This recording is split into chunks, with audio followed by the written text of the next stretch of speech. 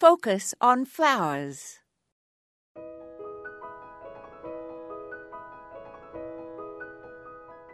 There are many houseplants that are toxic to cats, but most cats, fortunately, seem to coexist with them without being tempted to nibble.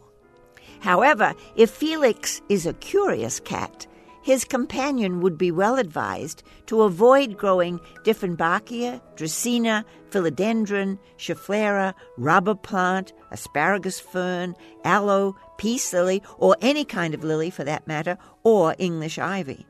For more information, cat lovers can look at the long list of plants listed on the website of the Cat Fanciers Association, www.cfainc.org.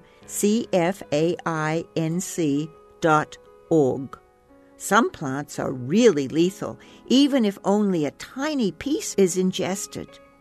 However, others won't cause problems unless a big hunk of the plant is chomped on. Poison causes the following symptoms: vomiting, diarrhea, and a staggering gait.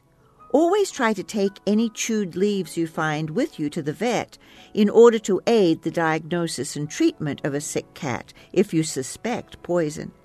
Remember, too, that amaryllis, paper white narcissus, and Easter lilies are seasonal flowers that are not at all good for felines. This is Moya Andrews, and today we focused on cats.